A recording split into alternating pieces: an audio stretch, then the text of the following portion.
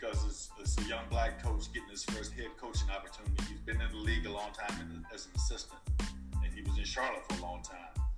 And I feel sorry that he had to come into that situation because you were a head coach. Now you know that when you got all these distractions going on with your best player, it distracts from everything that you're trying to do as a coach. Oh yeah, for sure. I know my best practices are when I can go to the gym and worry about the whole team rather than worry about if one player showed up or one player is angry or whatever, you know. It's always easier. So I feel sorry for Stephen Silas from that standpoint. But Houston had to make this trade. Because obviously Harden, he doesn't want to be there. Exactly. And I know for me, I don't want any player to play for me who doesn't want to be there. Because I know he's going to eventually spew all that anger and viciousness to the rest of the team, and then now you got division among the team. You know? Exactly. So Houston had to get rid of him, and Houston got to, they're at fault because I go back 3-4 years ago when they were talking about all this analytics stuff with Daryl Morey and all those guys. They're telling me that analytics told you can win by playing the way that you've been playing with James Harden.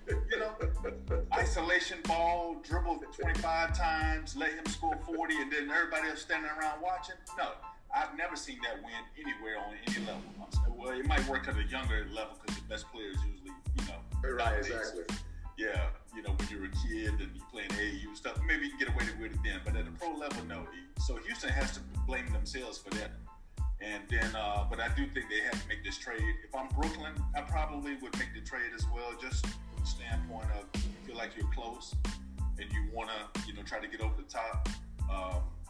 But it'll be interesting to see how it plays out, though, with all three of those three guys. Because now it goes back to not having one ball dominant player, but two ball dominant players on the same team. That's right. and then your third guy, which is arguably one of the top 3 best players in the world right now, right? What the heck is he gonna do?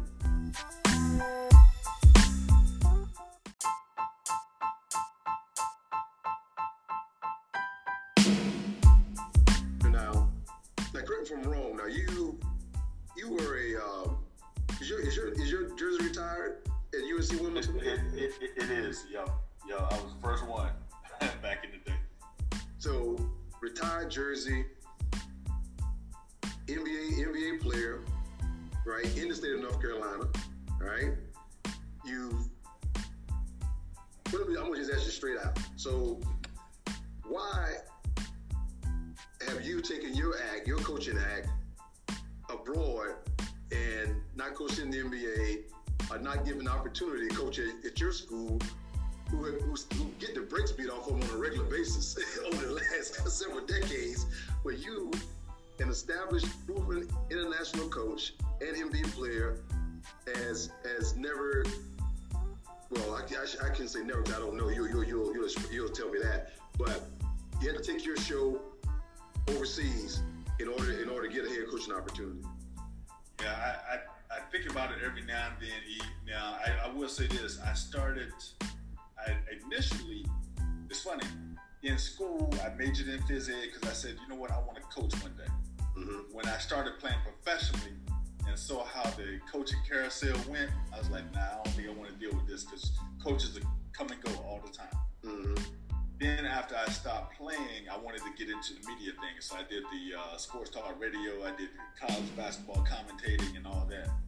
I didn't get into the coaching thing until I was around 40. So I got into it late. That's one bad thing right there, because what I tell young kids now is that they always focus on just playing. They want to play, they want to be pro athletes. I'm telling them, chances are you're not going to do that. But you can stay in the game by being in the coaching ranks, in the front office ranks, and stuff, and trainers and stuff like that nowadays, And where white guys get in over us is that they don't focus on playing.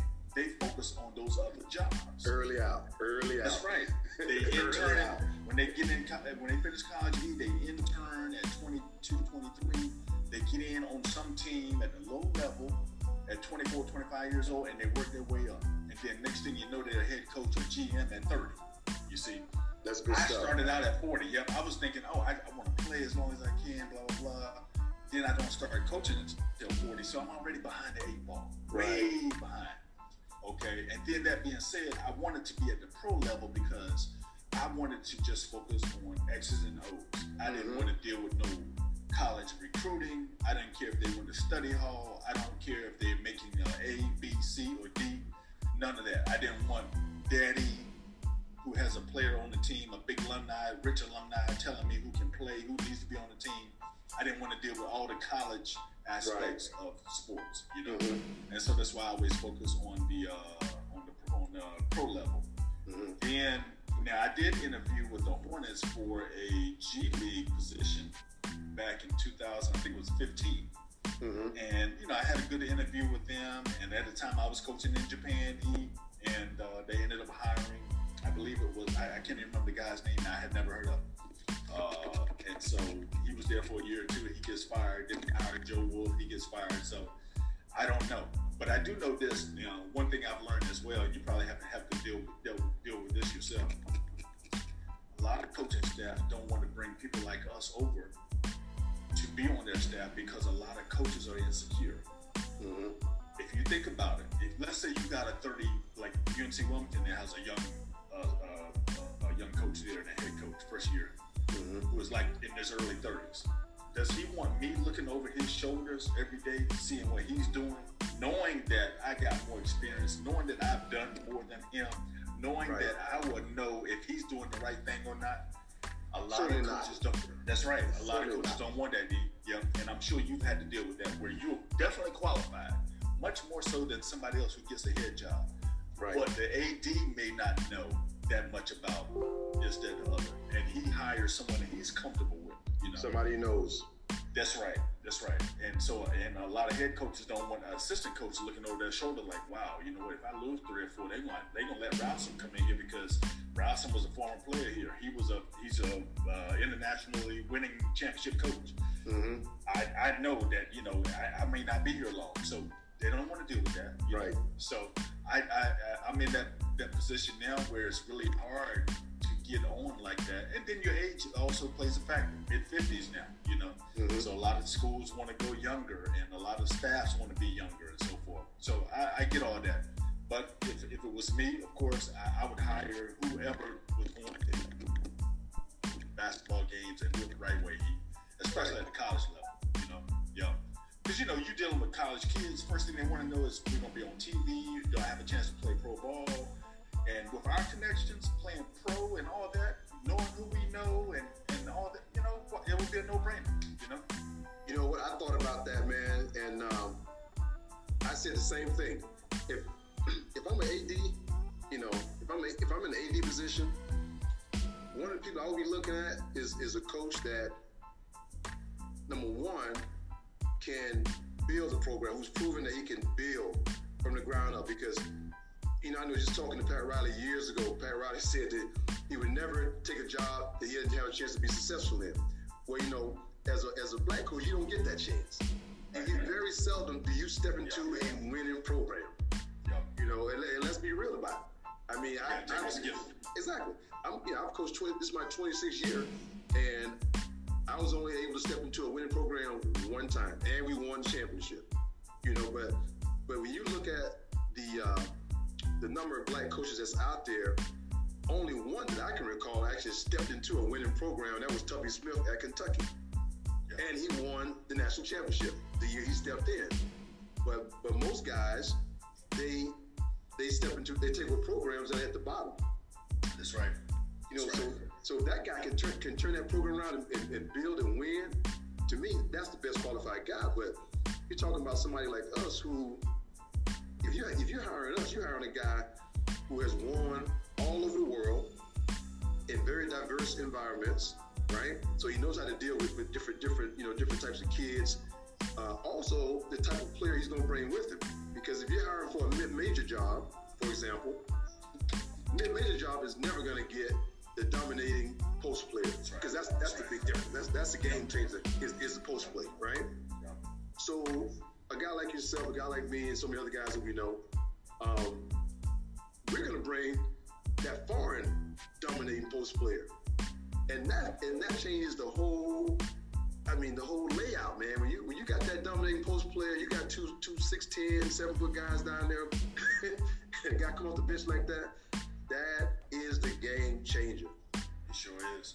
And you know, we see a lot of raw African big who can play, who are very athletic. Let's put it this way, they're very athletic. Right. Who are young, 6 feet, 9, 10, 11, some 7 feet sometimes, block shots, can run all day long, still learning how to play. Well, we know where we can find those a dime a dozen. A lot of schools don't. You know, that's it.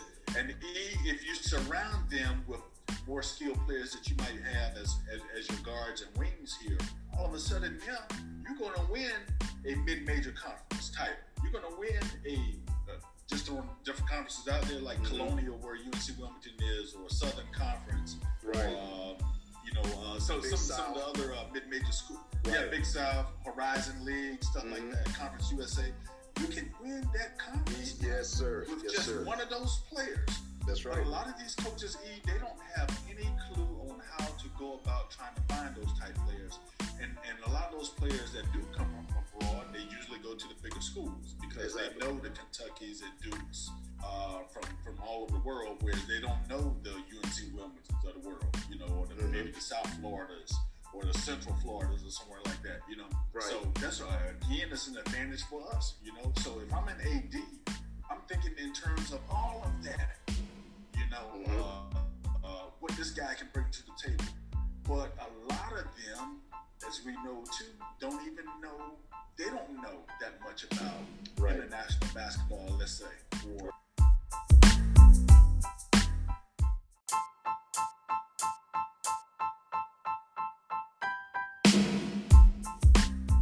it's all about who knows you, not who you know, but who know you, and building those relationships. Because there's a big thing now, in the NFL, that NFL is just not hiring enough black coaches. And so the question is, you can't make an owner hire somebody that he don't want to hire. So yeah, you have the Rooney rule that basically says that you got to interview a minority coach. But all they're doing now, man, that's a token interview. That's not a real interview. It's a token interview. Yeah. Yeah, they have no intention of hiring. Yeah. Exactly. So you can't make these people hire. You can't make them hire, a black coach. But I think you have to develop a relationship with these people, because it's the same thing for us. If I don't know you, I'm probably not going to hire you as my assistant coach. I'm probably not. Yeah. Same as an AD. Yeah. If I don't know you as an AD, or a friend of mine know you, I'm probably not going to hire you as my coach. That's right. Yeah. And I totally understand that, because I always say, when people get mad about, well, this black coach didn't get hired, I'm saying, well, we got to be in more power play positions. We got to own more. We got to take ownership, control, and therefore, but then when we're in those positions, now we can hire people that look like us, but maybe until we're in that position, it's going to still continue to be like it is now. Like I just saw 3 NFL coaches get hired, I think, in the last 24 hours. And none of them are Eric Bieniemy, the assistant coach for the Kansas City Chiefs.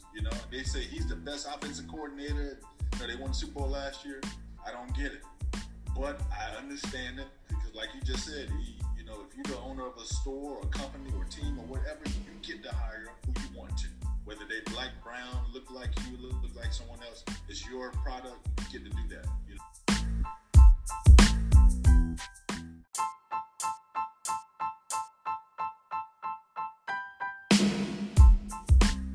Mark Jackson went to Golden State. Nobody thought twice about Golden State back in the early 2010s and so forth. So he builds into a winner, on the brink of winning, gets fired. Steve Kerr comes in, gets all the credit. Haven't heard from Mark Jackson except for announcing the game since then. Exactly. So those are just some examples right there. Just some examples in basketball. Much less, there's more examples in college basketball, football, and pro football, and even in managers in baseball, where we, again, we're always on the short end of the hiring ladder. Right. When it comes to getting hired like that. It's amazing. And I'll tell you something that a lot of people don't know because they're not in the business. But I think I forget what year it was, but it was maybe the year when I had just taken I had just accepted the job to be the national coach of Bahrain, and so before I went over, I decided to go around the different colleges and kind of watch and see what guys were doing, this kind of thing. And man, the thing that I noticed is that almost every place I went, I won't say the name of the universities. Most of those coaches not there anyway, but almost every place that I went, and they had a black guy on the staff. That black guy had no on-floor coaching responsibilities. All he was doing was two things, one of two things: recruiting and babysitting. That's what it was. So what happens is when he finally does become fortunate to get a head coaching job, he gets a losing program, and then because he doesn't have the real technical skills to run a program as a head coach, he loses. He gets his brains beat out, and then they go, well, see, this guy can't coach. Yeah. And he doesn't get another chance to be a head coach. That's right. And if it's he such does, a slippery he's slope. got to go down to and if he does get another job at that point, he's probably got to go down to like Division 3 something, NAIA something to start way down there again. Right. You hit the nail on the head. Or he has to go to HBCU, and the HBCU hires him because he come from a big PWI, but not understanding he's not gonna win. Number one, he didn't know how to coach without resources. That's the one thing, and he has no true coaching experience. Great recruiter, but it's easy to recruit when you recruit for Kentucky or you recruiting for a Power 5 school. It's easy. Exactly. Yep. It's like I make the argument that the true best coaches to me are in HBCUs, bro. That's my argument. I've coached on both. I coached HBCUs and PWIs. To me, the true coaches are HBCUs because they coach with the least amount of resources, and they're working with 1-star and 2-star players. And that's why if you do get an HBCU job, for example, and you make the turn, you almost every time have to get out and go on to something big and better after that, because the chances of you getting another prime recruit to help you to continue to win is going to be slim to none. And then, like you said too, your resources to recruit or your resources for your facilities are limited, so it's going to be tough to get continue the winning program there because players are not going to want to go there. And I was hoping that with everything that happened with the BLM movement last summer, and you did see the one top recruit go to, I think it was signed with Howard. Yeah, with Howard. I thought it was going to be a trend. Yep, I was hoping that it would become more of a trend where black players would be like, hey, you know what, man? Let me go play, instead of playing at Kentucky or North Carolina, let me go play at HBCU to help get them on the map, to help bring them notoriety, to help bring them, more funds to that program. Because if you're that good, you're gonna go to the NBA from there as you would at Carolina, or as if you would went over to if you would have went overseas. If you're a prime 5-star recruit coming out of high school, you can choose, or the G League. You can choose any method you want to for that 1 year and then go to the NBA. It doesn't really matter, So I was hoping that more guys would do it, but they're still not doing it as much as I thought they would do it, to be honest. Well, because you know how the AAU works. The AAU is controlling everything through the shoe companies. Well, the shoe companies are controlling everything through the AAU teams. So at the end of the day, those kids are going to go wherever the shoe company and the AAU people, their handlers, tell them to go. So it's very similar. You're going to get a guy who just goes against all of that. Like I guess this guy Thor, I guess they Thor Maker, one of those guys did that. I mean, so that's to me that's the big difference, man. But let me ask you this though: do you know how many head coaches that have coached at a HBCU who have gone on to be head coaches at a PWI? Just give me a... who went HBCU first. Yeah, they started at HBCU, and then they had success, and then they were hired by a PWI as a head coach, not an assistant, but as a head coach. Right. It's probably none, but I'm gonna try to think of somebody. Let me see. Is there any? Now you see a lot going the other way, where they went Power 5 conference or whatever, big time D1, and then went to HBCUs. You see it going that way a lot. Wow. Let me see. I can't think of anybody. So you struggling? You're struggling right now, bro. You struggling to find an answer. That's what I'm saying. Right. It might be a couple, but I certainly can't think of them. Off the top of my head, there's about 5. In the last 30, 40 years, since HBCU's been playing Division I basketball, about 5. The first one was John Chaney. John Chaney was the first one. Yeah. That's right. He went from Chaney State to Temple. So you had John Chaney. You had your homeboy from that was at Fayetteville State. He had your 2 sons. Cable. Cable went to Old Dominion. You had this brother a few years ago that left from Mississippi Valley, went to Eastern Kentucky. And there's about 2 more. I used to know them off the top of my head.